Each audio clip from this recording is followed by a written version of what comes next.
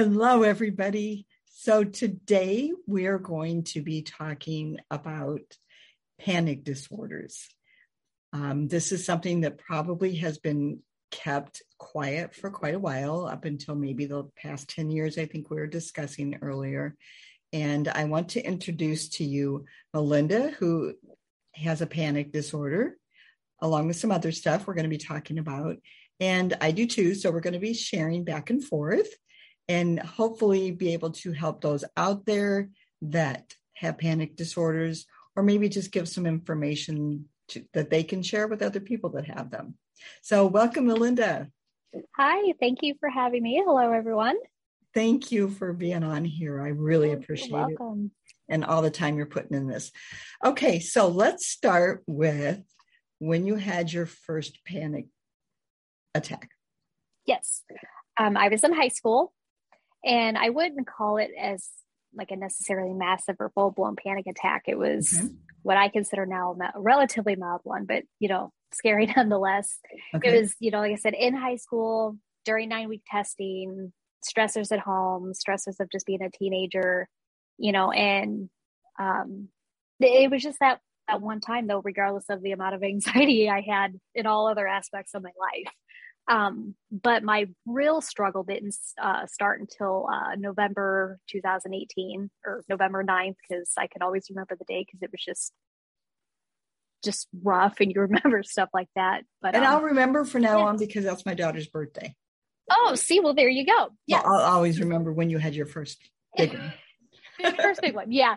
So it just, it was one really like 4.5 hours long of just not being able to breathe, and the shade coming down, and just the shakes and just all this stuff that just scares you.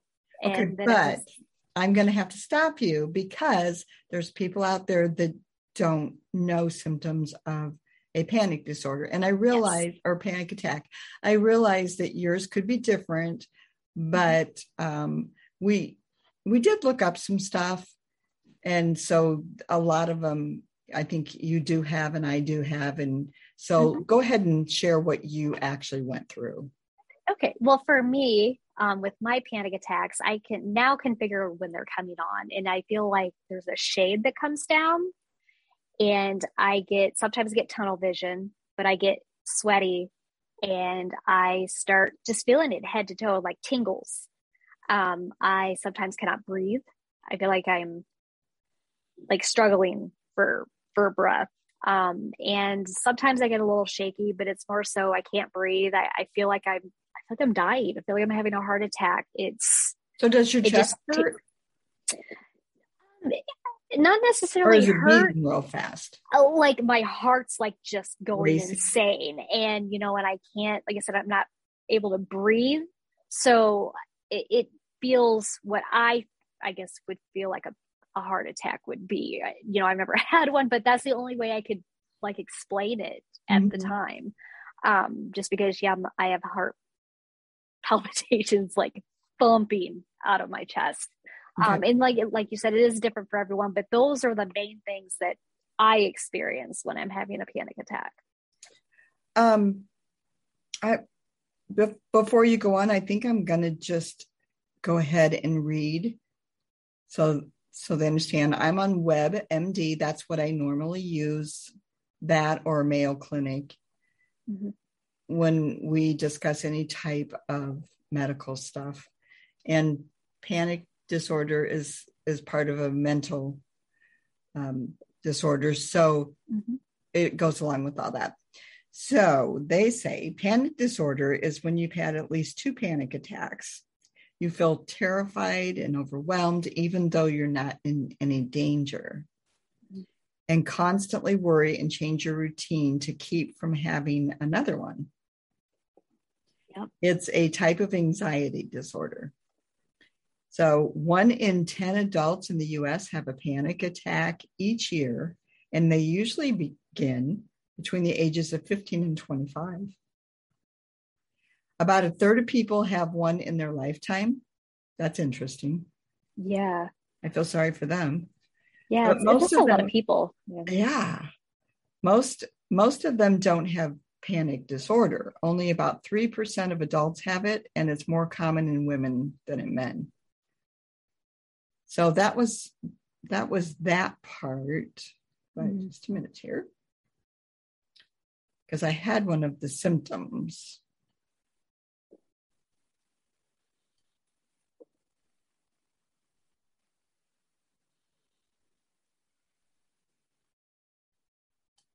Well, of course I wouldn't. Okay, here we go. I'm going to ask you these questions. Okay. Because this is a list that they've come up with. So panic attacks are intense periods of fear or feelings of doom developing over a very short time frame, up to 10 minutes. I've had some last longer than 10 minutes. Yeah, I would, if I have to have these panic attacks, that would be the time frame to aim for, because mine can last hours at times. I would love to just it only be 10 minits, but that probably feels like 10 hours. So yeah, I can vouch for that. Yeah. Okay, so it says they can be associated with at least 4 of the following. So you just say yes or no for each one that I mentioned. Okay. Overwhelming fear of losing control or going crazy. Yes. Palpitations. Yes. Sweating. Yes. Trembling. Every now and then, yeah. Shortness of breath. Yes. Sense of choking. Yes. Chest pain. Every now and then, not a lot, more like pressure for me. Nausea. Yes. Dizziness. Yes. This is the one that I like, that we I think we both had the same thing. We're just describing it different, but a feeling of being detached from the world. Right. When you say this thing comes down, that's my detachment. Okay. Yeah. When I say I feel like it's like I don't belong with everybody around me, it's not that I can't see what they're doing or hear what they're doing or anything. I just feel detached. Yeah. And for me, it's a different feeling. It's, like I said, it feels like, that's my indicator that, hey, something's up. And it's almost just like if you were to drain all the color out of me, like starting from the top all the way to the bottom. And then by the time it's at the bottom, like I'm done. Like panic attack is in full force. And like I said, I'm very aware of everything. I'm like hypersensitive to it. So, the light, or if the kids are making noises, for me, I just feel like I'm just so sensitive to everything while I'm having a panic attack. I'd love to be able to just like completely, check out mentally and detach myself from like everything, just to try to. That's not what it is. I just can't. Yeah, but it's not detaching. It's like you don't belong. Like everybody's out there doing their thing, and they're having a good time and stuff, and you're the only one that's feeling this way. And okay, that more makes of sense. that. Oh yeah. Like you're almost like isolated. Yeah. Yes. Okay, so then the next one is fear of dying. Yes. And then I wonder why this says this twice. Numbness or tingling in the limbs or entire body. Yeah, those are the tingles that I get from like head to toe. It's weird. And I think that comes from hyperventilating. Yeah, maybe. Because it starts at the beginning. So at times it'll start before I even am in full blown panic attack. And it's like, that's almost like my one little indicators. It's so odd. And then chills or hot flashes. Yes. And I can honestly say in every one of those, when I had a panic attack, I had every one of those, except for nausea. I don't know why, but the dizziness, and then I fainted. Where I don't think you ever fainted, did you? No, that as crazy as it sounds, that's almost would be like welcoming to me, because it's just so scary to go through it. And I'm just I just want to fall asleep. See, you fall asleep. I can't fall asleep. My heart is racing and everything. But what scares me with fainting is that you can hit your head. You can hurt yourself. Or like maybe like more falling asleep. Yeah. Right. I'd rather fall asleep than faint. Yeah. And my fainting, I know, is coming from hyperventilating. So I think I probably in the past when that was happening, waited probably too long to get help. Oh, right. And I didn't know all the things I know how to breathe and what to do. So exactly. Early on, it's always just so scary. It's scary. Okay. So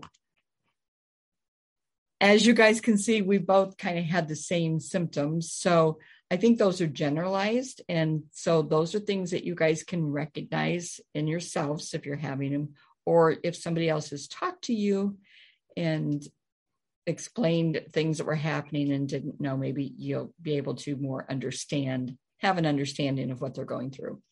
Mm-hmm. All right. So we've got that down there. Now, how did you start dealing with them? Did you see a counselor? Did you do your own educating? What happened? Well, after that first weekend of having the massive one and then having a bunch of little ones, I did finally go into like a prompt care that next Monday, and they gave me like 10 Xanax and kind of set me on my way, saying, take these throughout the week and maybe it'll help chill you out to the point where you'll be good. And then I had to follow up with my doctor. Mm-hmm. So that appointment for me wasn't, I want to say it was maybe that week after, like that week before Thanksgiving. Mm-hmm. Got in and they put me on medication just after hearing my background, I have irritable bowel syndrome, that's diarrhea prominent. So there's a lot of the stress there, and, just a lot of stress from my childhood into my teen years. They're just like, okay, let's just try this medication. So they put me on Lexapro. So and what is Lexapro? That is just a medication that helps deal with, they have it for me for my generalized panic disorder, which is what they diagnosed me with. I think it's for other, mental illness things. I haven't really researched too much into what it is. I'm gonna look it up. Yeah, please do. Because honestly, for me, I have it for my panic attacks. So it says Lexapro for panic disorder. Yeah. So that's that's what it's going to cover. So an anxiety med. Yep, exactly. So I had, she said, I'll see you back in 6 months. Well, then I had another massive panic attack that next week on Thanksgiving that landed me in the emergency room.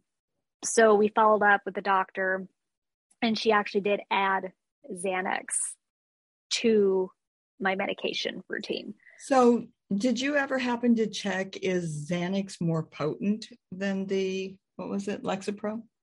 Oh, I'm sure it is, because it's a controlled substance. So I had to sign a controlled substance waiver, saying, hey, you don't. No. So I was scared to take it. It took me 3 days after that first after that first appointment to be brave enough to take it. Like, I knew it was going to help, but I'm nervous about taking new meds. And, when you're having a panic attacks and you're not sure how you're going to react to these meds, it can get scary. So after my doctor's visits and everything, got on my medication, I just really started researching cognitive behavioral therapy exercises. I studied it in school, which, helped a little bit. But I started. A lot of people don't know what cognitive means. I do, because I majored in psychology, but a lot of people don't. So yeah. So if you know anything about psychology, it's, the study of people and anything from your brain to your body to everything involved. So when it comes to cognitive behavioral therapy, for me, it was just training my brain how to cope with this in certain ways, so I would try to remember a song that I loved in high school that I could say word for word back then, but can I write down word for word now? So if I start feeling a panic attack coming on, I will, try to do that. So is that kind of a method of distracting you from what was going on with your body? Yeah, a little bit. When your brain is going to be so focused on trying to fix what is going on with your body that sometimes you have to kind of take yourself out of that element and be like, let's try this over here.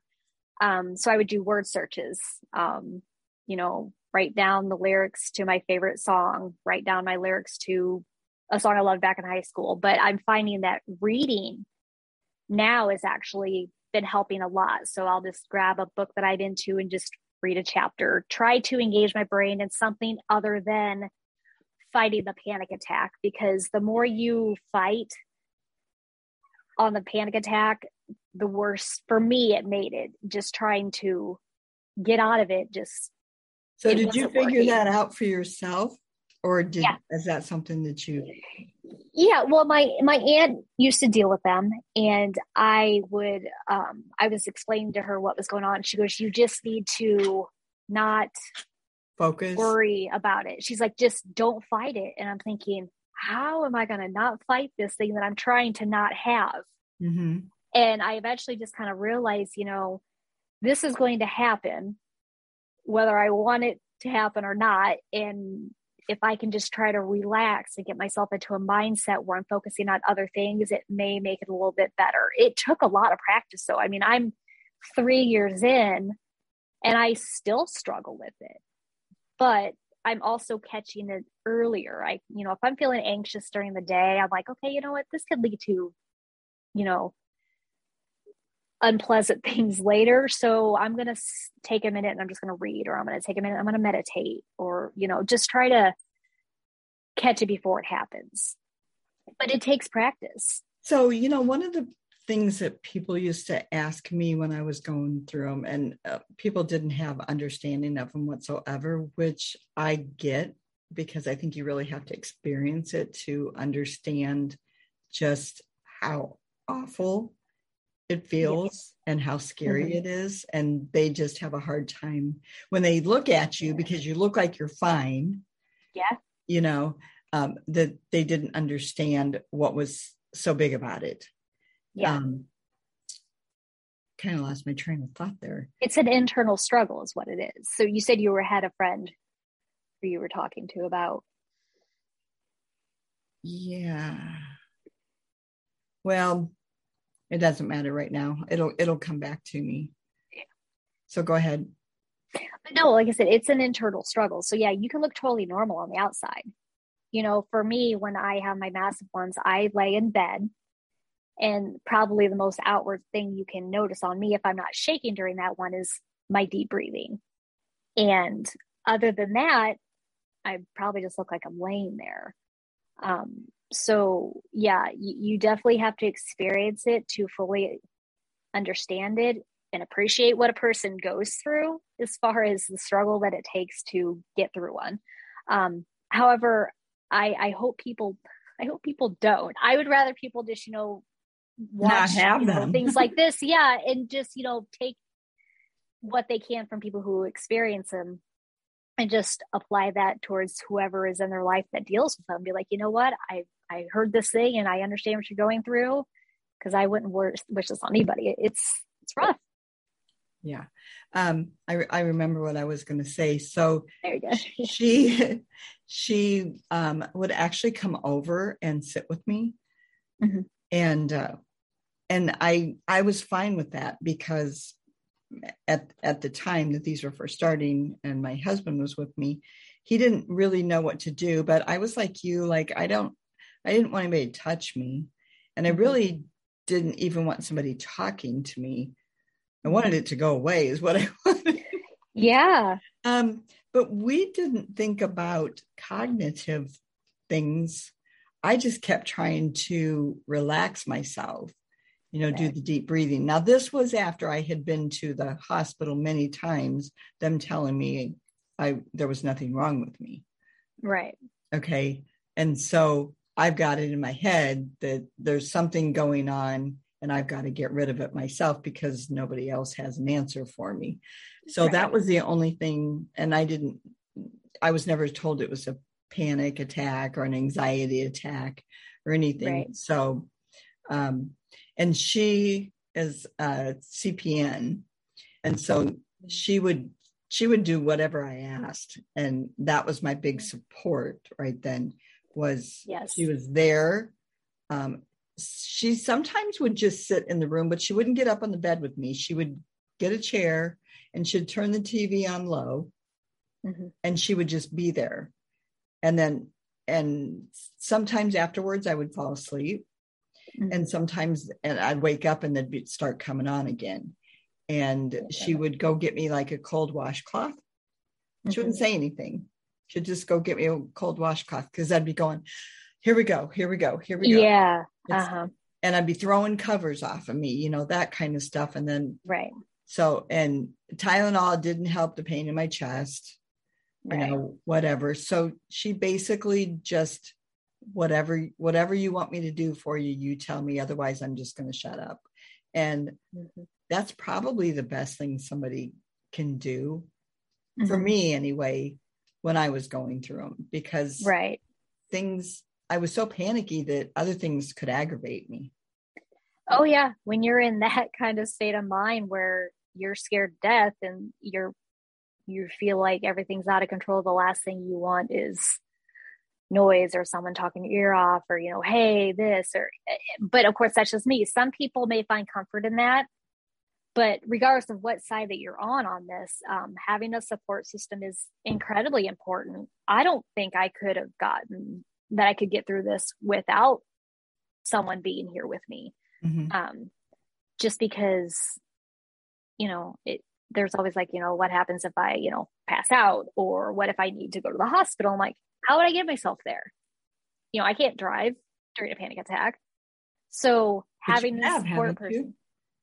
At the beginning of one, yes. A year ago when I was supposed to go to my doctor and I couldn't make it, I had a panic attack on the way out.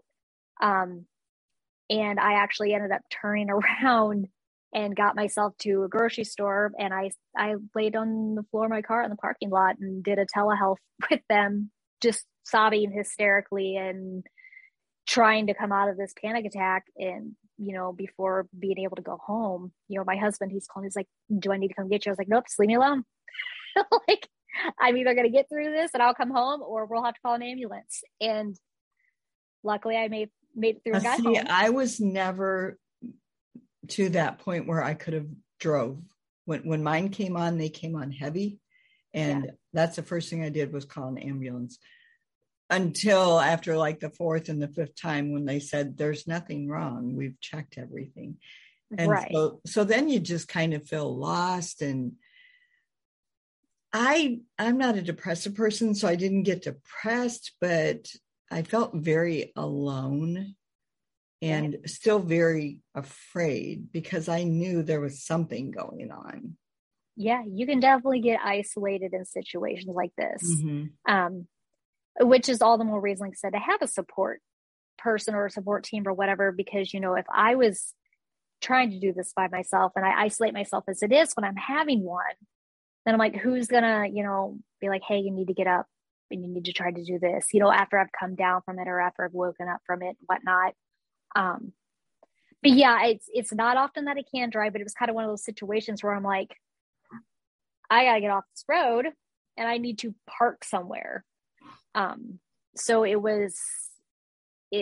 wasn't my worst panic attack that I have at that point. This was 2020. So I was in it for, you know, a little over a year, or about a year and a half at that point.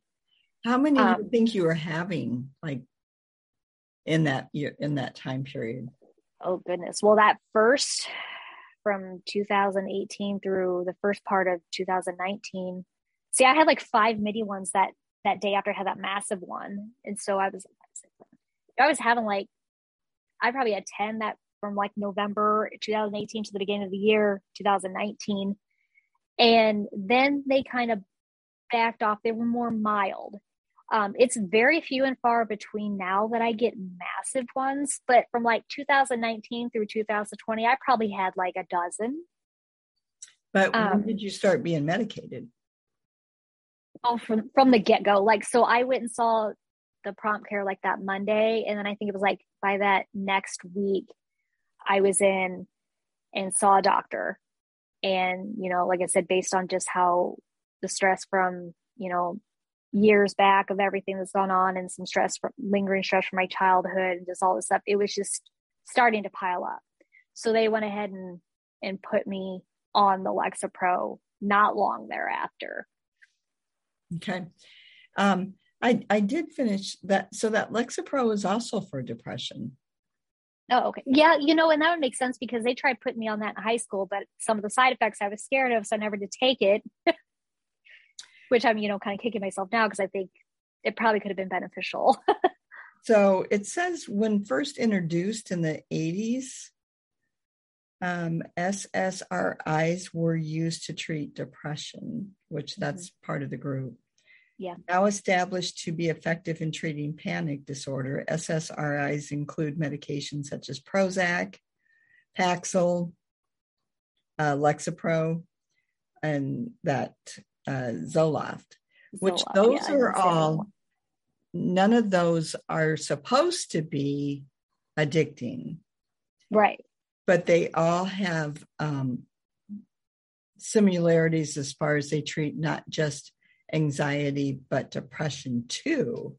Right. I know my mom was on 2 of those and they didn't last long enough to help her really. Right.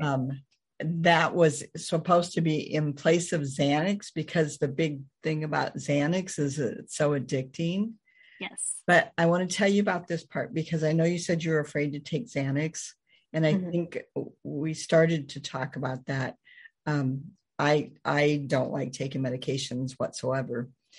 When I was told that I would never live a normal life if I didn't, right. It wasn't a question anymore, even though I read all the side effects and I said, oh my gosh, this is addicting. And it's saying that you shouldn't be on it for more than 6 weeks and, blah, blah, blah, blah, blah. And he said, okay, but we're not talking, and this is a different case in yours, but this is just what he said. And this is not my cardiologist, but my thyroid specialist, who's an endocrinologist. And he's the one that finally figured out that this all was together. Okay. All right. So he said, it's never going to go away completely. So I was given 2 medications. When I read up on the Xanax, it was very scary. And there was a lot of side effects that didn't sound fun at all. I got to tell you, this is just me again. He did start me on a very, very, the lowest is the 0.25. Right. And that was at the beginning, 1 every 4 to 6 hours. Okay. Because I was having them so often. And I didn't feel anything but relief. Right. And I eventually got there with that. But I'm just saying, immediately I felt nothing but relief. I'm on 27 years of being on Xanax. Am I addicted? Probably, but not in the way that you would think. Like I don't buy them off the street. I don't have to go get more. You know what I'm saying? Right. I keep them controlled at what I'm supposed to take. Right. And it's worked for me. And that's good. One of the things the last time I was in the hospital with my cancer, that they told me, this is interesting. So this is for everybody. This is interesting. So my original doctor that decided I was depressed or something when the thyroid problem was going on and they weren't checking for that. Okay. That original doctor ended up putting in my records anxiety and depression disorders. I did not know that. I never felt depressed ever. I started to get that way a little bit, not depressed like in somebody. I work with people that have depression, not like that. Like I'm going to get depressed if you guys don't figure out what this is, because I'm feeling this way. Absolutely. But so when I was in the hospital the last time, the doctor was putting some notes in for me to be discharged. And he said, did you know that in your records, it says that you have a panic and anxiety disorder? And I said, really? And he said, you need to have that changed because that follows you everywhere. And that can determine a whole lot of things. He said, have you ever noticed if you've had to go to the emergency room, the first thing they say to you now is, oh, you're probably having a panic attack. Right. And I remembered when I had my gallbladder out, that's the first thing they said to me when I came in and told them how I was feeling. They opened up my chart and they're like, are you having a panic attack? I'm like, no, why would you say that? Yeah, but you're the expert. It's just like, tell me, check for the. But I couldn't figure out why they would even ask me that when I wasn't even telling them symptoms of that. Right. So anyway, he said to me, so this is just so you guys know out there that you can have something taken out of your records that is put in there wrongly, because that can affect you all the way down the line, even as far as jobs, everything. Oh, yeah. So when I went to my regular doctor's appointment last month, and she wasn't the one that put it in there. This was like years ago. That doctor isn't even alive anymore. But, they follow the records. Right. And I said, can you open up my records? I mean, I opened them up myself and looked and saw it because of that, my chart. I don't know if you have that kind of. Yeah, we have my chart. I love my chart. Yeah, I do. It's a great thing to have. It is. So I opened that up and sure enough, it had that in there. And I was like, are you kidding me? So I said to her, would you open up my chart and see what you guys have me in there as number one thing? And so she went in. She never even thought about it. She's been my doctor for years, and she knows that I've never over medicated, that I always have leftovers, right. And that I try to take as least as possible. There's days that I don't take any at all.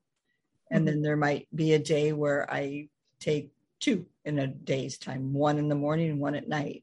And sometimes it's just to get to sleep, which is kind of unfair because I'm not having a panic attack. Oh, well, if you don't take care of yourself to get sleep, that can also be a factor, at least for me as well. But so she said, well, I didn't put that in there. And I said, I know you didn't, because you've never seen me like that, nor have I ever complained to you about that. Right. So I said, but my doctor, my oncologist, when I was in the hospital the last time, noticed it said that, and he knows me personally and has for years. And he knows that I don't have that. And he saw that in there and said, you need to get that out of there because that can affect you on different things down the road. And so she took it out. So I just wanted you guys to know that, because a lot of times if you're just one time diagnosed with something like that, it can stop you from getting a job. It can stop you from a lot of stuff. And it can also stop you from getting the right medical care when you go in someplace. So, okay. Yeah. I'm done with ranting about that. Anyway, so getting back to, you also mentioned that you had the irritable bowel syndrome. Yes. And my question on that was, do you feel like that interfered with some of the panic disorders? Oh, yeah, absolutely. I mean, for me, it was the IBS-D, which is the diarrhea prominent one. So certain foods or certain drinks, one day I could have and not have any issues, but then I could have, the same thing the next day and cause issues. For anybody who's got irritable bowel syndrome, that up until just recently, there's not been medication.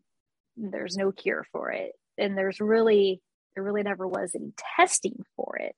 So I went from the age of 12, that's just coming on, up until my I think my 30s, early 30s is when I found out got an exact diagnosis. I went to an amazing gastroenterologist who's in this area. And he was like, this is what you have. And he's like, there's no real medication for it. They have stuff that they'll prescribe, but insurance wouldn't cover it. So it wasn't even an option. So you have that anxiety and that panic feeling of, if I eat this, can I go to Walmart? If I eat this, can I go watch my kids play basketball? There's constant stress from it. And that ties into it. So I kind of have this similar situation, only I have my gallbladder out. And so if anybody's, have you had yours out? No, but apparently that was not causing an issue because they ran every test in the book, from the scope, the pill cam, I mean, everything. And okay, so yeah. I have a high tolerance for pain and a low tolerance for medication. Okay. So I want to say in my 6th year, I got 2 degrees, and my first degree was in accounting, and I worked for a big accounting firm in the big city from us, 20 miles from us. Okay. And anyway, I had to learn. So we were working in QuickBooks, and QuickBooks had some new stuff added. And so I had to learn those to complete my taxes for these different companies. Mm-hmm. And so I had to take some night classes at the ICC downtown. Uh-huh. And so I went down there. I was in class, and I went straight from work to that. And I think I got off work at 5 and the class started at 6. So I didn't have any time to do anything in between, from right. driving to one to the other, whatever. The classes were 3 hours, and we'd get like after an hour and a half, like a 20-minute break. And then right. during that time, whatever. So I felt fine, except I had, oh, shoot, you can't see me, but like right beneath my rib, there was just a little bit of a pain. It was small, mm-hmm. but I have a high tolerance for pain. Remember that part. So it was just small. And I thought, you know what? I'm probably hungry. Mm-hmm. And so I went out and I got a snack, came back in, sat down, ate my snack, felt a little bit better. And then, class resumed or whatever. And I got out of class, and that pain was still there, but it wasn't intolerable. It wasn't stabbing. It was just there. Mm-hmm. And like I said, I have a high tolerance for pain, so it really wasn't a big deal. I got home from school like 10:30. So my husband was already in bed. My son was already in bed. And I tried to get in bed real quietly, and I grabbed my book. I do that also for distractions, but it wasn't that. I was just reading a good book. And anyway, long story short, I'm reading and I'm trying to adjust myself so that pain isn't there. Mm-hmm. But like I said, it wasn't like, ow, ow, ow, I can't stand it, and bent over in pain. It was just a little irritating pain. Mm-hmm. It wouldn't go anywhere. And I didn't even wake up my husband and tell anybody anything. I just drove myself to the hospital. Oh. Well, it had to be checked. It wasn't going away. Right. And I knew it wasn't normal. It didn't get worse with eating. It didn't get better with eating. So, and I did take some Tylenol, which I really didn't feel like I needed, but that didn't do anything either. So I get there, and of course it's a small town, and they do not have anybody that does any kind of x-rays or anything during the middle of the night. So what they said was, we're going to give you something for the pain and to relax until 7 a.m. when the staff comes in that does. Oh, no. And I'm like, okay, well, I really don't need any pain medication. I mean, I'm fine. And they're like, well, let's feel the area. So they started feeling the area and pushing. And when they pushed one area, all I did was kind of go like that. And they're like, yeah, that's your gallbladder, but we have to make sure. So of course they had to wait till the next day. So they just automatically, like the doctor came in and he's like, give her this, give her that, blah, blah, blah, blah, blah. And I'm like, wait a minute. I don't want what's going on. Right. I don't want anything. I'm fine. And he's like, well, you're going to be here all night. And this was like 1 a.m. He's like, you're going to be here all night. You need to get some sleep, because more than likely you're going to have your gallbladder taken out in the morning. So he said, I'd like to see you get some sleep. And the next thing I know, while he's talking to me, this nurse gives me a shot. And I didn't know what she gave me or anything, but I'm telling you, I am very lightweighted with medications. And the voices started going in and out. It was awful. I don't like the feeling of not having control. I'm with you on that. Okay. And I said, what did I get? And when they told me, I'm like, I told you I didn't want anything. And he said, but I was just giving you something so you could sleep. And I said, I'm not going to be able to sleep with this. And so he said, well, the good thing is it only lasts for about 30 minutes. 30 minutes is a long time when you're like hearing voices and they're going in and out. And you're I freak out easy and stuff like that. Yeah. So when that 30 minutes was up, I was like, I'm good. It was gone, and they come in and they're like, so how's your pain? And they want you to do that 1 through 10 or whatever. And right. And I'm like 0. And the nurse goes, okay, what is it really?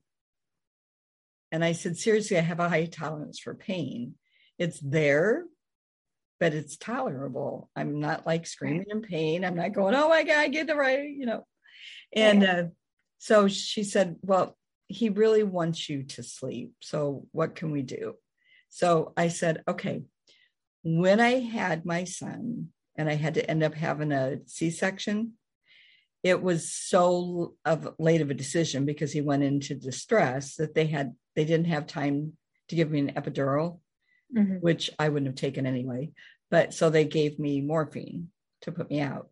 And when she went to do that, I said, give me the smallest amount possible. And she said, well, if I do that, you might wake up. And I said, I've had surgery before and I have woke up, but I don't feel anything. And it's always right for you. Oh my gosh.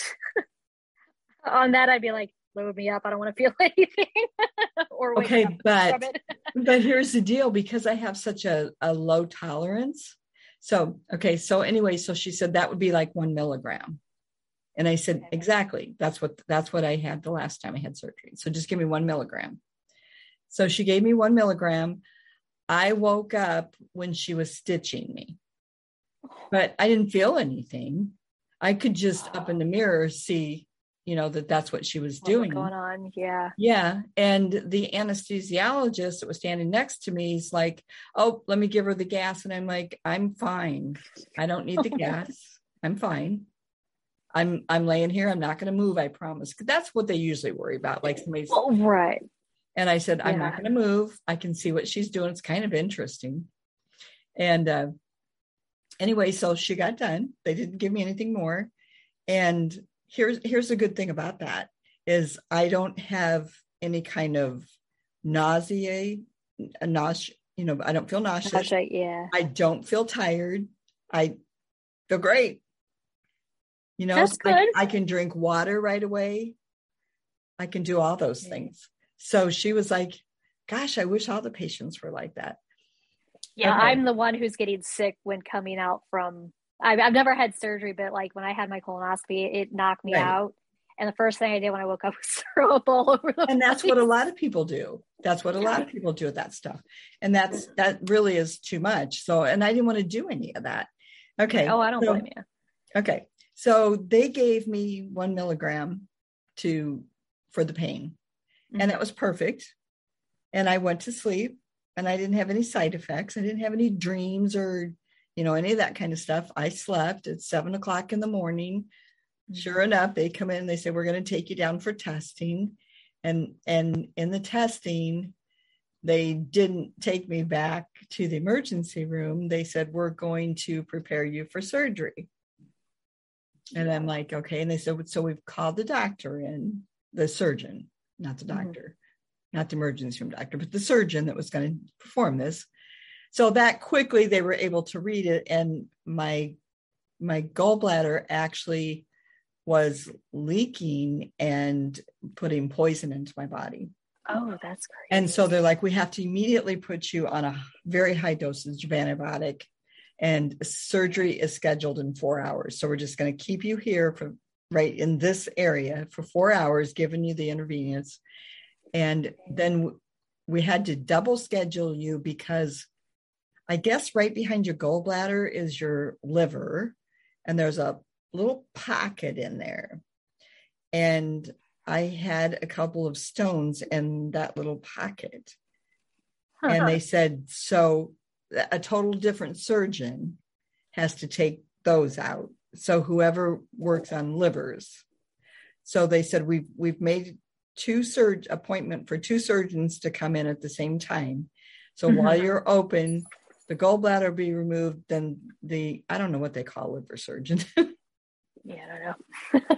Probably a gastroenterologist too. I don't know, but maybe, no, yeah, I don't know. not. I don't know. But anyway, so he was standing by, and then he was supposed to, with me opened after the gallbladder was out, because that was in the way of that little liver pocket, then take those out of there. Okay. So again, I asked for 1 milligram. Right. And they argued with me that this was a different guy down in anesthesiology. But, he argued, you're going to end up waking up and blah, blah. And I said, I probably will, but it won't be towards the end and I'll be fine.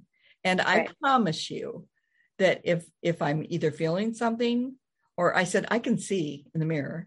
So if they're not like even halfway done, I'll look over at you and say, yes. And you can give me something. Just don't give me all that you give everybody else. So he said, okay. And it's your call. All right. So I woke up, but I woke up in recovery, not during surgery.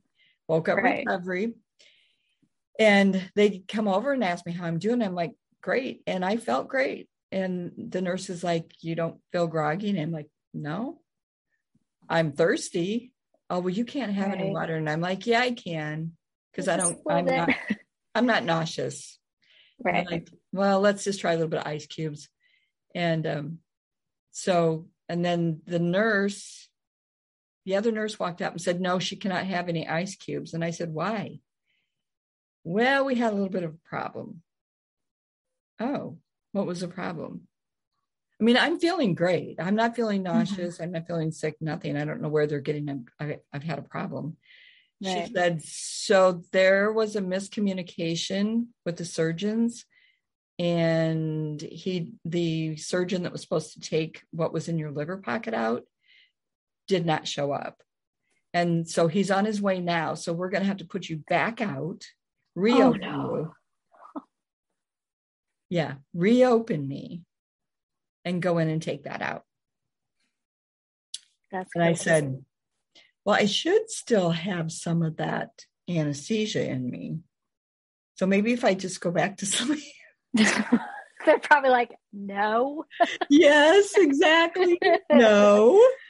And I'm like, it's really okay. And they're like, well, no, it's really not, because even if you don't think you're in pain, if your body feels pain, your heart rate can go up and all that kind of stuff. Yeah. So what we'll do is, because you still have some in you, because I said, I've seen people have died on the table because of anesthesia. Right. And I'm like, I'm not going to die because you guys give me more anesthesia, because it's you guys' fault, not them exactly, but the hospital's you would think fault. That they would wait till like the next day on that surgery, but I'm not a doctor, so I can't say either way. But well, no, it would make me nervous. It made me nervous, but I wanted to hurry up and get it over with. Right. I understand that. Well, because they said that was causing inflammation, pushing. Oh, yeah. So no, I wanted it over with. So anyway, they gave me a 0.5 milligram then, instead of 1 milligram. So they gave me a 0.5 milligram. And again, now this time I woke up right as they were closing me up, and I didn't feel anything. And then I, went into recovery, and I had my drink right away and everything. And this was supposed to be an outpatient surgery. The only reason it was inpatient at the time was because the night when I went in the middle of the night, they didn't have anybody there to do the testing. Do the scan, right. So they were just, wanting to keep me out of pain. Plus they had to give me the medication for the antibiotic. Okay. So they came in after about 10 minutes, one of the nurses, and said, So the doctor said, if you're really not feeling any nausea or anything, that we can go ahead and take you up to a room. It'll just be for like 3 or 4 hours, just, for you to rest and us to kind of keep vitals on you and stuff. And then you can go home. I'm like, okay. So they bring a wheelchair and I'm like, can I walk? What are you doing? You don't walk after you've had surgery. And I said, I do. I'd be sitting in that chair, but like, wheel me up, man. I do not do well with pain. But see, I do. Plus, I've had 4 surgeries. I've learned that the quicker you get that out of your system, the better you feel. Right. And so I said, I promise you, if you walk next to me, because I'm sure I would be lightheaded or something. Yeah, a little wobbly. That's why they want it. Yeah. I said, if you walk right next to me, I will tell you if I start feeling, because I don't want to fall and hit my head. I'm not stupid. Right. So they took me, I was able to walk. They never did have to hold on to me. They stood right next to me, one on each side. I did fine, walked into the room. They said, do you want to, let's go ahead and get in bed. And I'm like, do I have to? They're like, well, what are you going to do? And I said, I'm going to walk around the nurse's station a couple times. Excuse me. They were like, no, Christy, you were just opened up twice. You need to rest. And I said, I don't need to wake up pain from having anesthesia inside of me. So if I walk around, then the anesthesia will get out. Then I'll go home when it's time to go home and I'll sleep and I won't have any of that. They're like, what do you mean? And I said, because you guys should know this. If you lay down too much after anesthesia, it settles in your chest. Then you get chest pain. Oh, I did not know that. Mm-hmm. So I said, no, I want to walk around a couple times and then I'll probably be good to go. And they're like, oh, so now you're diagnosing yourself. But the nurse that was supposed to be my nurse with that room came over and she said, do you really feel like walking? And I said, absolutely. And she said, then I'll walk with you. And we walked around 4 times and she said, honey, you can go home. You don't need anything here. I feel like it's the best place to recover anyway. You're in the comfort of your own home. Yeah. So I went home. When they were checking me out, they're like, here's a thing for pain pills. And I'm like, throw it away. I don't need pain pills. They're like, you were just opened up twice. You need pain pills. And I said, I don't need pain pills. I promise you, I won't take them. So you're wasting the money. Right. And I didn't take any. And I wasn't panicky or anything. I went home. I was tired. Once I got home, that was probably from me doing all the walking. And and you just have surgery. Yeah. Nothing major. Yeah. But no, I was, one of the first thing they did inquire about was gallbladder. But for me, like I said, I didn't have to have that, which I was glad because I've never had surgery. The most under I've been has been for a colonoscopy and an endoscopy. That's it. Never been cut open. I really don't ever want to. I made that story long, but where I was getting at was with that gallbladder is that's kind of like irritable bowel syndrome. And they didn't give, all they told me was, just so you know, the gallbladder breaks down all the fatty foods and stuff that you eat. Mm-hmm. And so without you having one, there's going to be a lot of foods that aren't going to agree with you and they're going to come straight through you and it'll happen within seconds. Yeah. And I was like, oh, didn't know that part. Guess what my aunt brings me the very first thing the next day? Probably something that didn't agree with you. Oh, yeah. I wish they could have given you a list, though, because all they said was fatty foods. Well, to me, about every food's fatty foods, but she made me my favorite dish, which is cheesy potatoes. That'll do it. And and it smelled so good and it was warm and the whole 9 yards. Yeah. And I had me some of that. And it wasn't 5 minutes. And I was like rushing to the bathroom, which I didn't need to be rushing. And for the next hour. That's basically, life with IBS-D. It's like I said, it's literally like playing roulette. You never know. But see, the difference with me is so that's been 6 years. I know what foods that I can't eat. Right. And I just stay away from them. And yeah, that helps out a lot because the less damage you can do that way. I had to go through rushing to the bathroom and sometimes pulling over on the side of the road and going outside. Mm-hmm. It would be that or in the seat of my car. Yeah. So I did have to go it's through. Rough. Yep. So you think of the amount of stress and anxiety that causes you, and you tie that in with everything else. Oh my gosh, it's a really bad combination. So now I get why you can tie those two in together. Yeah, absolutely. And like I said, my Lexapro has seemed to improve that a lot. Like when I was pregnant, I rarely had issues. So I'd really like to know what the correlation is there between being pregnant and not having a lot of symptoms. But did you eat differently? I ate whatever I want when I was pregnant. Did you? Like I would polish off a whole Papa John's pizza on my own, or I could not do that before without being sick for like a week straight. Oh gosh. But it's just, I don't know, it's odd, but I don't have that much of the stress and anxiety around that. There are still, like I said, there are foods that I will not eat that I just know will make me sick. Whereas before I could be like, well, I'll just stay home. Now it's like, nope, I'm just not going to eat them. So yeah, I mean, I'm lucky in that aspect to know what I can and can't eat. But yeah, it's a lot of stress on the body. And I think people just think stress mentally, which there is a lot of stress, but that all is connected. So you got stress up here, you're going to have stress in the rest of your body. I'm going to tell you what, if I needed to go to the bathroom and I wasn't anywhere near, I would definitely go into panic. Mm-hmm. So yeah, I maybe not the same type of panic mode, but I would definitely go into panic. Okay. Yep. So getting back to the panic disorder, then, when did you start going to a counselor? That was more of a recent thing. This year. So it was probably in your second year then? No, just this past year. So in your third year.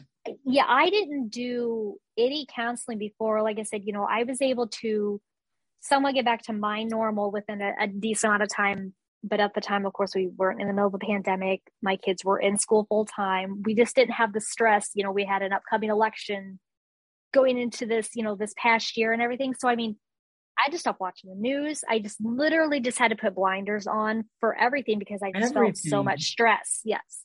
So I wasn't even having panic attacks and I was done with all of it. So like I said, end of October into the beginning of November of last year is when this all started over again. And I had a massive panic attack. So was anybody with you at the time? Yeah, actually all my kids and my husband, we were all just laying in bed watching TV, and it was like, here came the shade and there came the tingles and boom, I was gone. And that one, we almost called the ambulance on because it was massive. And I was like, what is going on? And it wasn't until I got into with a counselor, she asked me, I started with her probably about 6 weeks after my appointment at the end of March.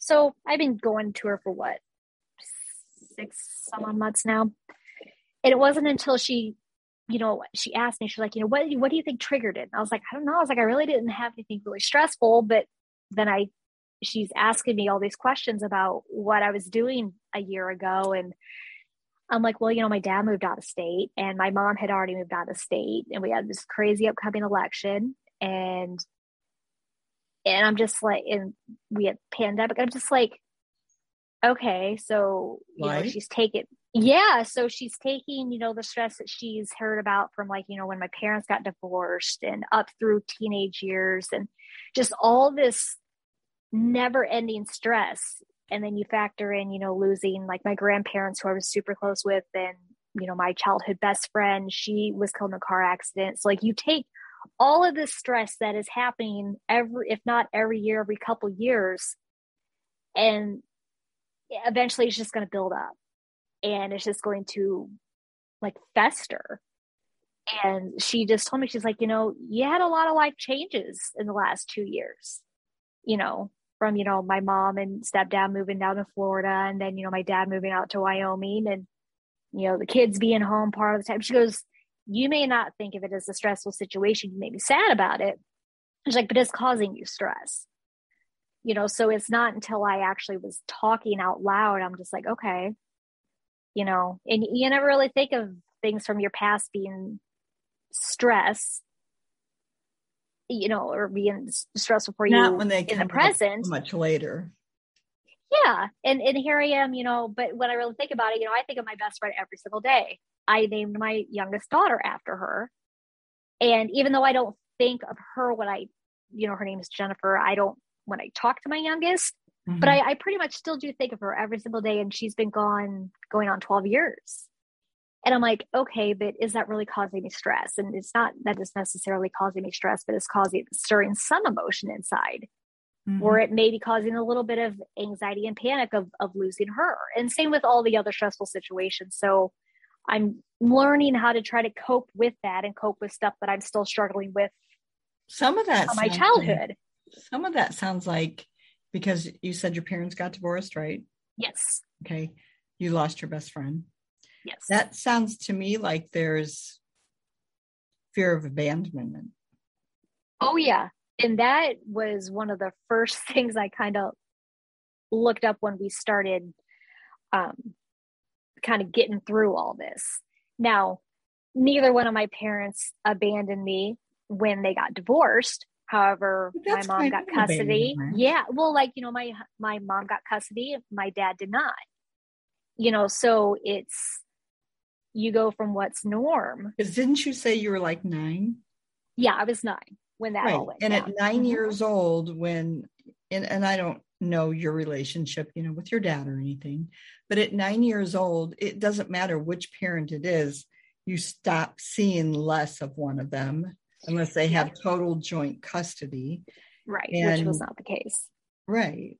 Yeah. So I don't know how often you were seeing him, but and a lot of times when a divorce goes on like that, they don't see them as much as they're even supposed to, because some things can be coming up.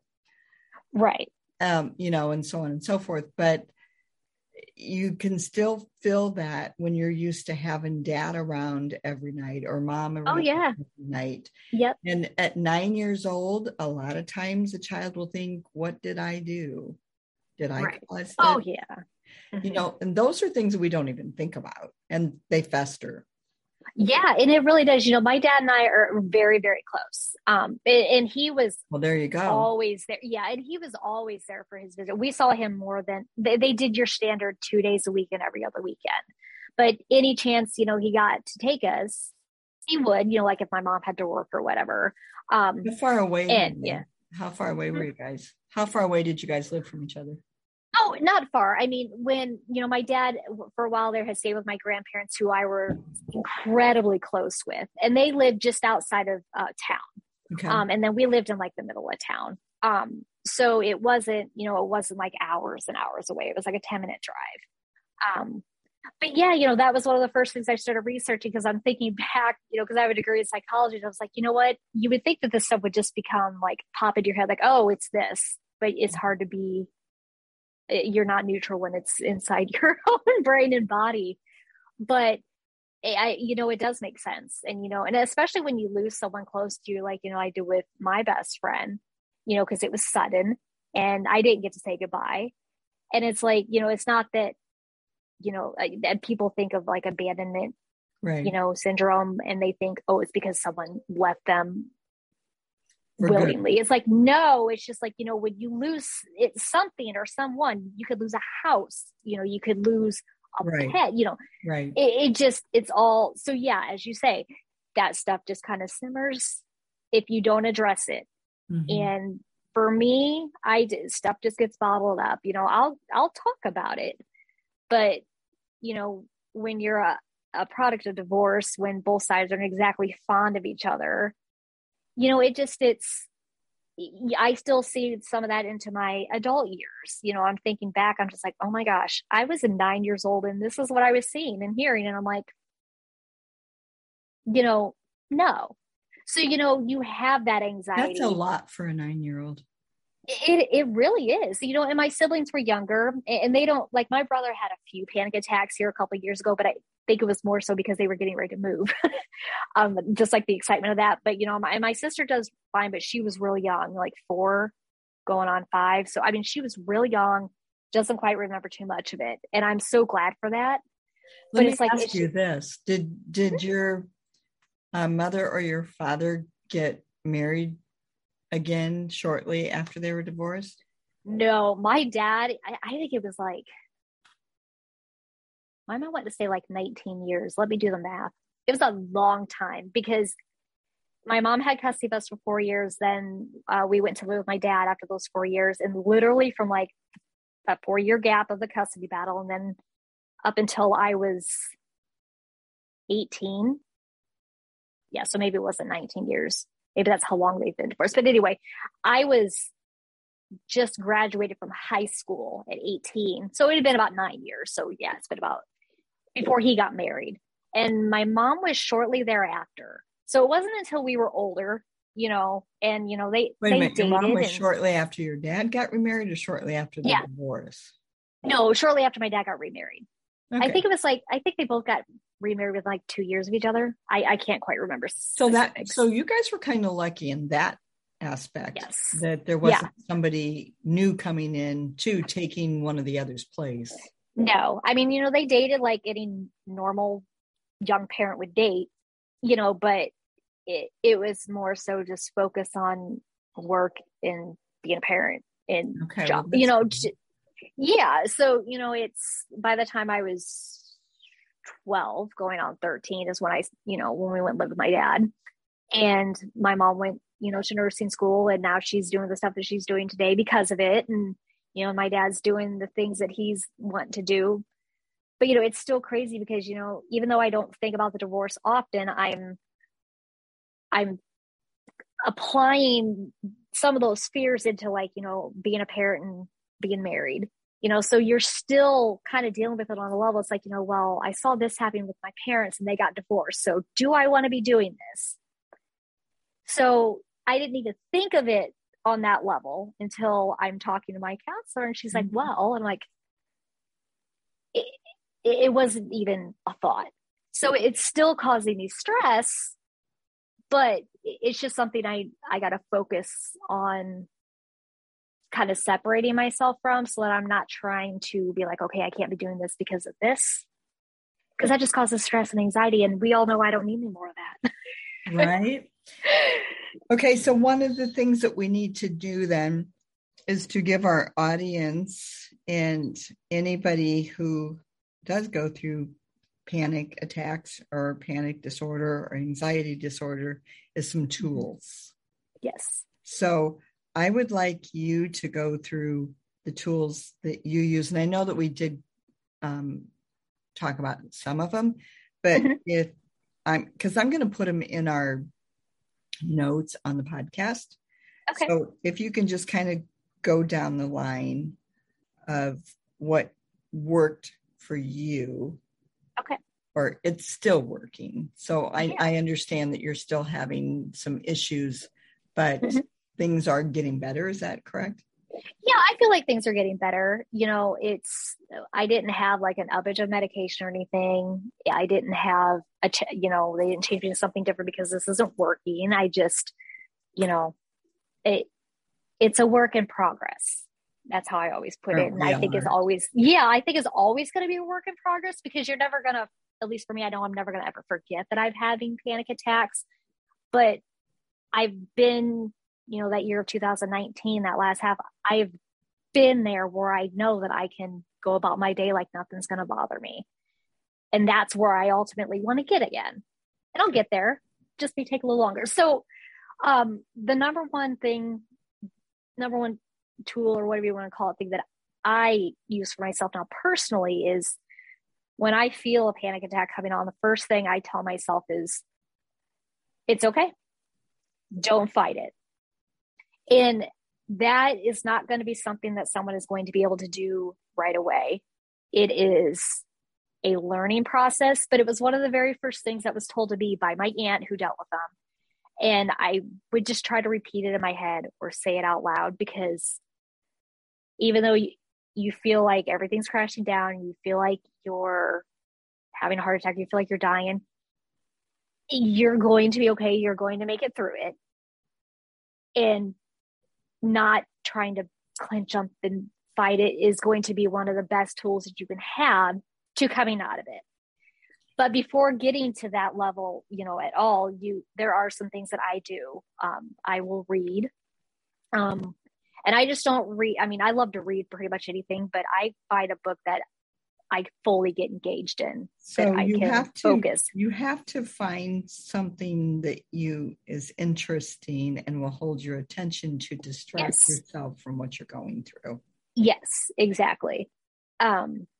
Just because if you just try to pick up and read any old thing, I feel like I didn't want to make the association of reading and not working for a panic attack, right? Because I love to read. Because I don't want anybody to think that while they're going through panic attacks, they need to read something on panic attacks, because that's going to make it worse. Yes. Oh, yes. Don't do that. Like I said, try to just completely, if you can, shut out any thoughts of panic attacks while you're having it. Like, don't go reading up on, like how to properly get through. And I'm just asking you because I know what I had to do, but when you're feeling all these things, how do you stop from being afraid that you're going to die? It's very hard. And I have still yet to beat that fear. Now on the more lighter ones, the ones that are mild, I don't get that deep into worry. Right. But with the bigger ones, it just kind of came with time. Like I've made it through 3 massive panic attacks. And I'm like, okay, so when I have a big one, I'm like, I tell myself, this is not going to be any different. And here's what's happened the last 3 times. And this is how I got out of it. Or I've fallen asleep. I said, and this is what I'm going to do again. Consistency. I don't get. Seriously, I think I just get so worn out from it that my body and my brain are just like, yep, we're done. And I fall asleep, which is just but when you wake up, it's gone. Yeah.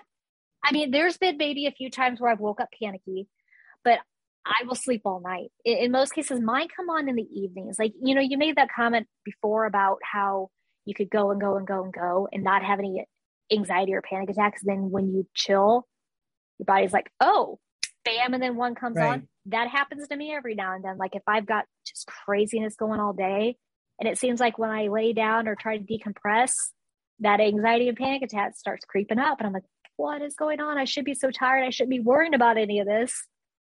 But for whatever reason, it happens. So I am able to, in most cases, fall asleep. But crazy. You just, like I said, you just got to try to train your brain, whether it's a word search, that counting. Would panic me. Oh yeah. See, for me, it's the exercise of trying to get my brain to be like, okay, find this letter. I use the example all the time when I got stuck in the Starbucks parking lot or drive-through and you can't get out of there.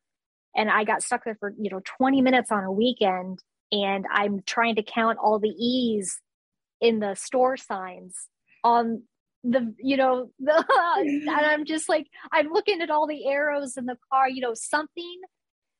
find something in the room to point out and count, or, find something that's going to get your mind or your brain working on something else other than fighting a panic attack. Because the more you fight, I have found the more, for me, it just makes it worse.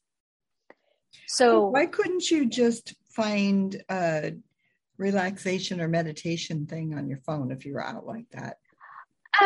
Honestly, I was so panicked in that moment that I didn't even think about it. I needed something that I could physically be in control of, so the music was nice. It's nice to have, I try to meditate as often as I can just to kind of calm everything and chill everything out. It doesn't always happen. We're usually busy, 5 out of the 7 days a week. So if I'm lucky, if I get every 2 weeks of getting 1 night of meditation in those weeks, but I guess I have to be in control. About is like during the moment when I you hear something? um, when I feel, now I haven't had them in years. And I used to not even be able to talk. If somebody would ask me to describe them, I would actually go for one. So yeah, I used to be like that too. That's so why I asked you. It's better. I didn't want you to be able to, or to go into that. Yeah. Now that I'm not having them, I think I feel wonderful to be able to help people that have, because I know how terrified I was and how awful it was. And I get it. Yeah. I really get it. And I wouldn't wish it on anybody. No, it's awful. But so some of those things that you're naming with you, mine were too bad to do something like that. Right. Yeah. And it's definitely going to be different for everyone. When these were, like I said, new to me, I would have not ever considered getting out a crossword, or, my main focus was laying down, trying to breathe through it. But what I learned was that I needed more. And sometimes I had to push myself, and it was scary. But what definitely helps is another thing that people need to do is breathing. Right. Yes, I went. I can do that. Yes, and because I learned. I downloaded the Headspace app because I went looking for stuff to do meditation and to try to help with panic attacks. Because some of the apps like Calm and Headspace have like the SOS emergency meditations for when you're having panic attacks or anxiety. So that's where I learned my breathing exercise. Okay, so stop a minute. So what we're telling the audience, one of them is called Headspace, and you can get that through your app store, either through your Android or your Apple. Yes. What was the other one called? Calm. CALM. Oh, I have that. Yeah. So if you look at that again is like, I think what you described, Headspace, you only get so much. And then you have to subscribe to get. Yeah. And, I'm using the Calm app now because I'm trying that one out. I did have the premium for Headspace, but I only have just the bare minimum on it now. I do like Headspace better. Why was that? I don't know. I just felt like it was more relaxing. Like, Calm has a lot of the celebrity people doing your sleep stories and whatnot. And while I enjoy them, I don't know, for me, just the Headspace, I just felt more comfortable using, and I liked, their stuff as opposed to the Calm. Now, one thing with Calm, I do like their guided meditation exercises that you can do daily. So I would highly recommend. There's a lot of yoga in those. Yes. And I would highly recommend either one of those because they will teach you breathing exercises, so I do the breathe in for 4, holding for 4, and then breathing out, 6 through my mouth. And I would have never thought to do that, but that I learned on Headspace. They had you do that to relax, to go to sleep. And I'm like, okay, well, my main goal is to get through my panic attack so I can go to sleep. So we're going to try this. And those are the breathing exercises that I now use with every panic attack. And once I feel like I'm chilled out enough, then I move on to the other things that I like to do, whether it's the read or the crossword or pick an item in the room, 5 items that begin with the letter B and describe them like as if no one has ever heard of them before. Work your brain on a different level to try to bring you out of that craziness that is a panic attack. Mm-hmm. Okay, so thank you for giving those. You're welcome. I want people also to know, because these are kind of short term, if you don't pay for a subscription, it's one of the things that I noticed. I would get involved in one of them, and then like they wouldn't, the more that you listen, the less they gave you. And pretty soon it was like, you really needed to get the subscription to, especially like the bedtime stories. Yeah. I love the sleep stories. I do like them. Yeah. But they quit or they just, I have a very, very short version. and it's not long enough for me. Oh, with like calm. Yeah. With Headspace, they gave you a couple options. And then once you've exhausted those options, they cut you down to the one, which Right. luckily for me is my favorite one. It's called Rain Day Antiques. And I just feel like it's such a descriptive story. Like if I'm in a panic attack, I will literally put that on at times. And I can just visualize myself walking down this cobblestone street, going into this antique shop, and that helps because then it's almost like you take yourself, like I said, out of the element of a panic attack and kind of put yourself here. Right. And anything you can do to, bring that heart rate down, regulate your breathing, and you're going to find out what works for you and what doesn't. What I do may not work at all for anybody else, but there are so many different ways that you can come off of, these different ideas that you can come up with your own stuff. But see, that's where I'm disagreeing with you. That's why I wanted to do this, because people that don't go for help or get the right counselor are not going to get these tools. That's why we're here. So absolutely, even though maybe what tool you may be saying may not work for somebody, you're at least giving some that will work for somebody. Yeah. Whereas absolutely. the same thing that I'm going to give may not work for everybody, but will work for some too. And that's our goal here, is to help these people with tools that either aren't seeking help elsewhere or they aren't getting it. You don't always get the right counselor for you. Exactly. So, and there are some people who, can't afford to go get help. Right. Well, that's why I do free life coaching for those that can't afford it. So you guys, if you're listening, if you follow me on Instagram under Struggle Winner, you can always DM me. Now, I'm not out there to just have anybody call for every little thing. But if it's something that somebody's going through that's important, I will take that phone call no matter what it is. So to know that, I think Melinda's going to give you her information. Don't abuse it, please. She sleeps at night, so she probably won't answer them, whereas I'm up till 2 or 3 in the morning. Oh yeah, I'm usually out at that point, or if I am up, it's because I'm fighting for the bed. Yeah. So yeah. But one of the things I want to suggest is that there's also YouTube out there that is free, and you can get hypnosis for so many different things, and it works. Believe me, I use it a lot. I use it when I've worked out and I've got pain all over. I used it for headaches. I've used it for total relaxation, for so many things, grieving, all those things. So, and those are free. The other thing is, you've now been introduced to podcasting. There is on Spotify and Apple Podcasts, you can search for podcasts for mindfulness, for hypnosis, for meditating. But also, just like you're reading a book, I can give you guys several different podcasters that are so interesting to listen to.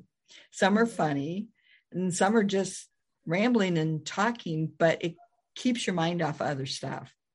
Absolutely. And I can go to sleep with their voices. I'm, and it doesn't keep me awake. It like puts me out. So I want you guys to think about that too. And I'm actually going to start doing a podcast of meditation. So that's awesome. The life struggles are good and it's working, and this is to help people. The reason I'm going to do the meditation thing is because this is kind of embarrassing, but that's okay. I've had several people that have called to talk to me fall asleep on me while they're talking to me. Mm-hmm. And I'll hear them fall asleep. And I can tell they've fallen asleep. And so, I'll just hang up. And then pretty soon they'll call back and they'll go, did I fall asleep? And I'm like, yeah, apparently I'm pretty boring. And they're like, no, it's your voice. Your voice is very calming. Yeah. There you go. It was suggested to me that I do some calming meditation podcasts. So that's a good idea. So I'm going to try that, even though my voice is deep. I don't know. So, okay. Yeah. So that's the other thing. The last thing I think both of us agree on is it's a matter of what's in your mind too. Yes. So mindfulness. What did we call them? Affirmations. Yes, daily affirmations are super important. Before we go into that, I did want to ask you one other thing. Did you have any low self-esteem as you were growing up? Oh yeah. Yes. Absolutely. Because yeah. I have learned that has been a big part of anxiety too. Yeah. Well, so, my nickname is Bird. So there's my embarrassing moment thing there. But I literally got that nickname because I had these tiny little bird legs. Oh my gosh. Yeah. I cannot believe this. Go ahead. I didn't hit like the 100-pound mark until like my sophomore year of high school. So I was always getting teased. If it wasn't for, my clothes, it was because of how tall and lanky and bean Polish I was. And it just, but no, I was called chicken legs. Oh, were you? Yes. Yeah.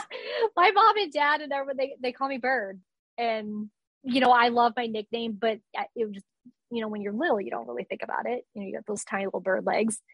But when I got into, grade school and elementary school and junior high and all that, I got teased for it. Junior high guys called me Twiggy. And I didn't know who Twiggy was. I just knew by the way they were making fun of me and stuff that it wasn't good. But I was afraid to go home and tell my mom because I didn't want her to go to the school. Right. And so I held it in for a really long time. And then one day I just like had a breakdown. I think it was during kickball or something. And one of them, made fun of me, and I tripped and I fell and I got embarrassed and the whole 9 yards. Mm-hmm. And anyway, long story short, I went home and told my mom that time. And I said, and they keep calling me Twiggy. And she started laughing. And I said, it's not funny. It's bad. And she said, actually, the next time somebody calls you Twiggy, you turn around and you say, thank you. Because she was actually a model, which I didn't know. Yeah. Very beautiful supermodel. Yes. And very, yeah. And she's like, so just say thank you. And I'm like, oh. So I had to look her up because I had never heard of her. And she was super skinny. And I think that was the protocol back then. Models now do not have to be skinny. They can be of all sizes. Absolutely. But at any rate, I got the same thing. That's really weird. Yep. But that also creates, a lot of stress when you're getting picked on. Now in high school, it was, by the time my sophomore year came around, I got to the point where I was like, oh well, but when you're younger and you factor in all the stuff that, I'd gone through with my parents' divorce and, we moved a lot, and, all this just stress of being a kid in general. Yeah, I can see there being a correlation with that because, you're going along and you think things are going good and they're like, oh, hey, you look like you got bird legs or chicken legs or, whatever. And it's like, oh. But it does stay inside there when you take it as a negative comment. Yeah. And even if, and we don't talk about it, it just festers. And so that's the problem. But the other thing, it depends on the counselor you go to, because if you took psychology, you should know this. There were 7 different forms of psychology that you can use, and the psychiatrists that came up with them. Yes. Like Freud, I would never go by what he's, like he thinks everything revolves around sex. Right. Yeah. There's not that. All that. Yeah. And I don't really believe that we have to go back to everything that happened to us during our childhood. Right. You can, and there's nothing really wrong with it, but that turns a lot of people off when they have to sit there and go through all that stuff. And they're like, I just want this solved. And so that's where I feel like comes in. Okay. So if you're having anxiety, what's going on that's causing you anxiety? And then, here's the tools to take care of that anxiety and get to the point. So like with us, that's what I want to do is then, okay, you've got anxiety. Lots of people have anxiety. Lots of people right now have reason to have anxiety. The more than any other year possible. The last couple of years have been the worst. Anxiety. It's been brutal. Anger. Yes. It's what's going on in the world. And it's not going to change real soon. It's not going to change real soon. So I kind of feel like we're in for the long haul on this one. Right. So people need to know how to control it and what they can do to help themselves. And that's what hopefully we're going to get out of this. Hopefully. You know, and I cut down a lot on my social media, which is why, we were talking about Instagram and before this and how I hadn't posted in a while. And I literally, it was causing, like I said, just a lot of stress. And I'm, because I'm seeing, whether it's religion or politics or just personal preferences on anything and everything, there wasn't ever just this, okay, you feel this way, that's great. I feel this way, that's fine. We're adults. It's just so much animosity and stress. Exactly. And whether people want to believe it or not, that will cause you so much anxiety, just scrolling through aimlessly, just negativity after negativity after negativity. That will wear on you. That's why I go on and I post. And if there's any of my friends that pop up, I like theirs and I go on because you're exactly right. One time I made the mistake. Of course, this town we live in, is racist. Has been we have our problems. Yes. It is getting better, but it's been known forever as a very racist town. And so, making this long story short, I remember I told you my mom has 50 or had 15 brothers and sisters. So I have a lot of cousins, a lot of family, and we have mixed marriages. Okay. And I don't know. I think that comes from your upbringing on how you react to that, because none of our mixed marriages have had bullying or problems. They're educated. They're not going around blaming their ancestors, blaming our ancestors. None of that. And I think that's because of how they were raised. But they were raised not to do that. That, that was a long time ago. And it just didn't happen to a certain color of people. It happened to all of us.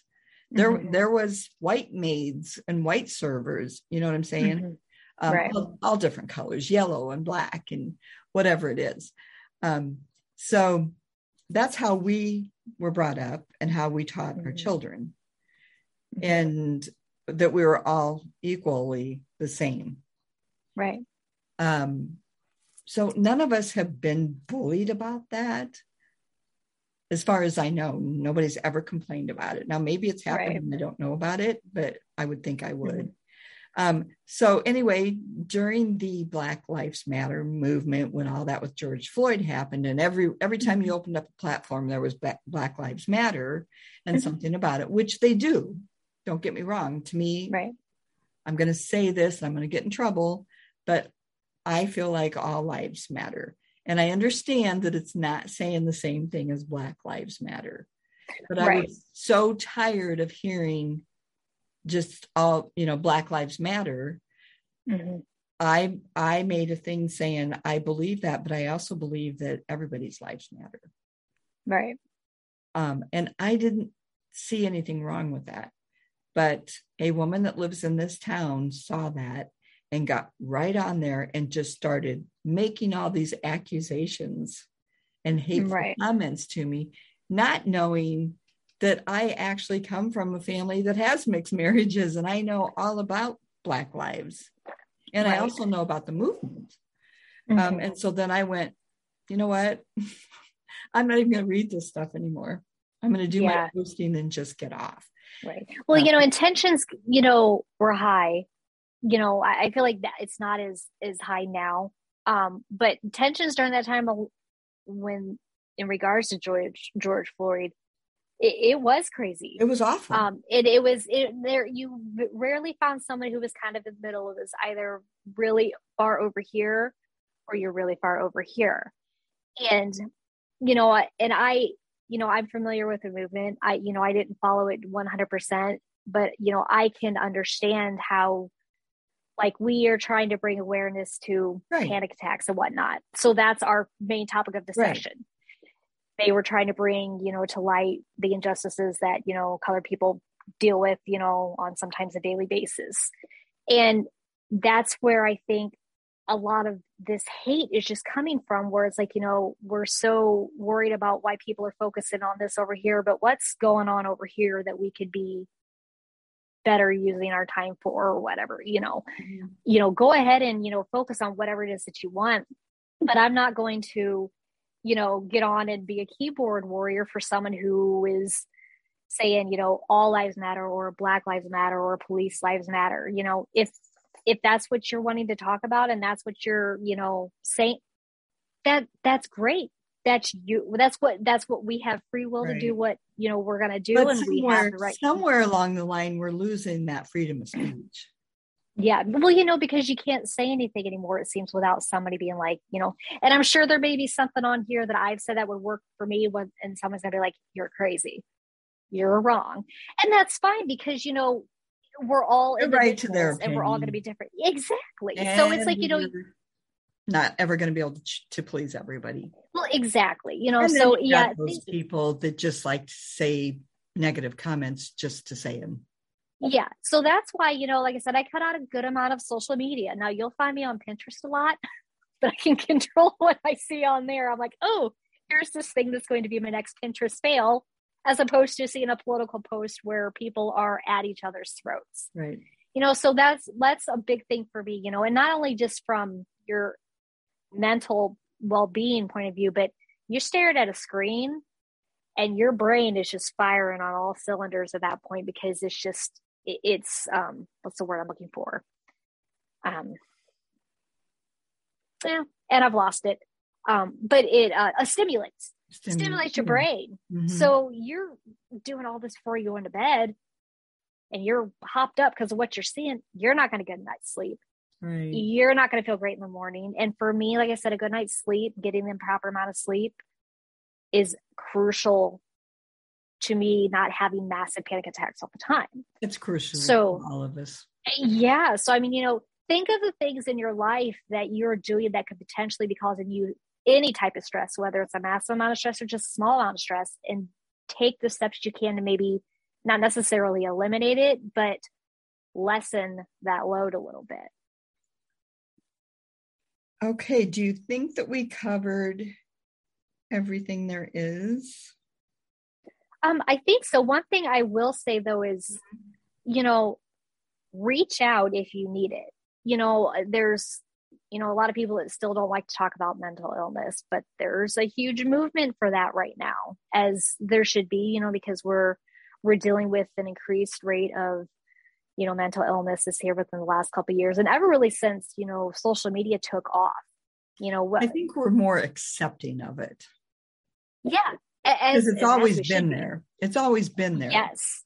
Yeah. But to be able to outwardly talk about it, or if you don't want to outwardly talk about it, but you want some help, mm-hmm. Don't be afraid to reach out, and it's not like you have to call these hotline numbers. Just talk about it at your doctor's office, because like I said, I had the depression screening when I went for my last appointment, and, just be honest. And if you're dealing with panic attacks and you don't know where to start, you can do research, or you can, get a hold of you or get a hold of myself, to see what, your first steps can be. But don't be scared to ask for help, because believe it or not, the person who lives next door to you or 2 blocks up probably is going through the same thing that you are, and you don't even know it. Right. And exactly. That was perfect.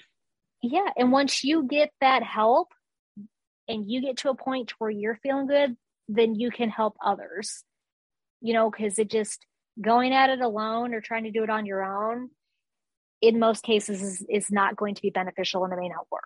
And that's the main thing we all need to do now, is just to help each other. It's a mm-hmm. big, bad world out there right now. Yeah. All of us need all the help we can get. Yeah. And like you said, all the insurance companies don't cover it. So a lot of like the forums that we're talking about are places that people can go to get that help and it not cost them. So yes, absolutely. And you'd be amazed at what just talking to somebody who's gone through it can do for your mental well-being. Just knowing that you're not alone, knowing that you're not crazy, and, doing these little steps or doing these little exercises that, take maybe 5-10 minutes out of your day that could do short and long-term benefits. I mean, we need it to a point to where insurance companies and the healthcare companies cover this stuff, from counseling to medication to just, doctor's visits in general. But until we get to that point, every little bit helps. Every little tidbit of information that we can pass along could make a big difference.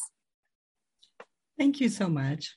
You're welcome. Thank you for asking me to do this. Yeah, we'll have to find another subject sometime that we can share and help some people out. Yeah. Again. And so everybody, I will put all the information down that we talked about tonight where you can go for help. And hopefully this has helped you. And have a good night. You too. I'll talk to you soon. Okay, thank you. Bye-bye.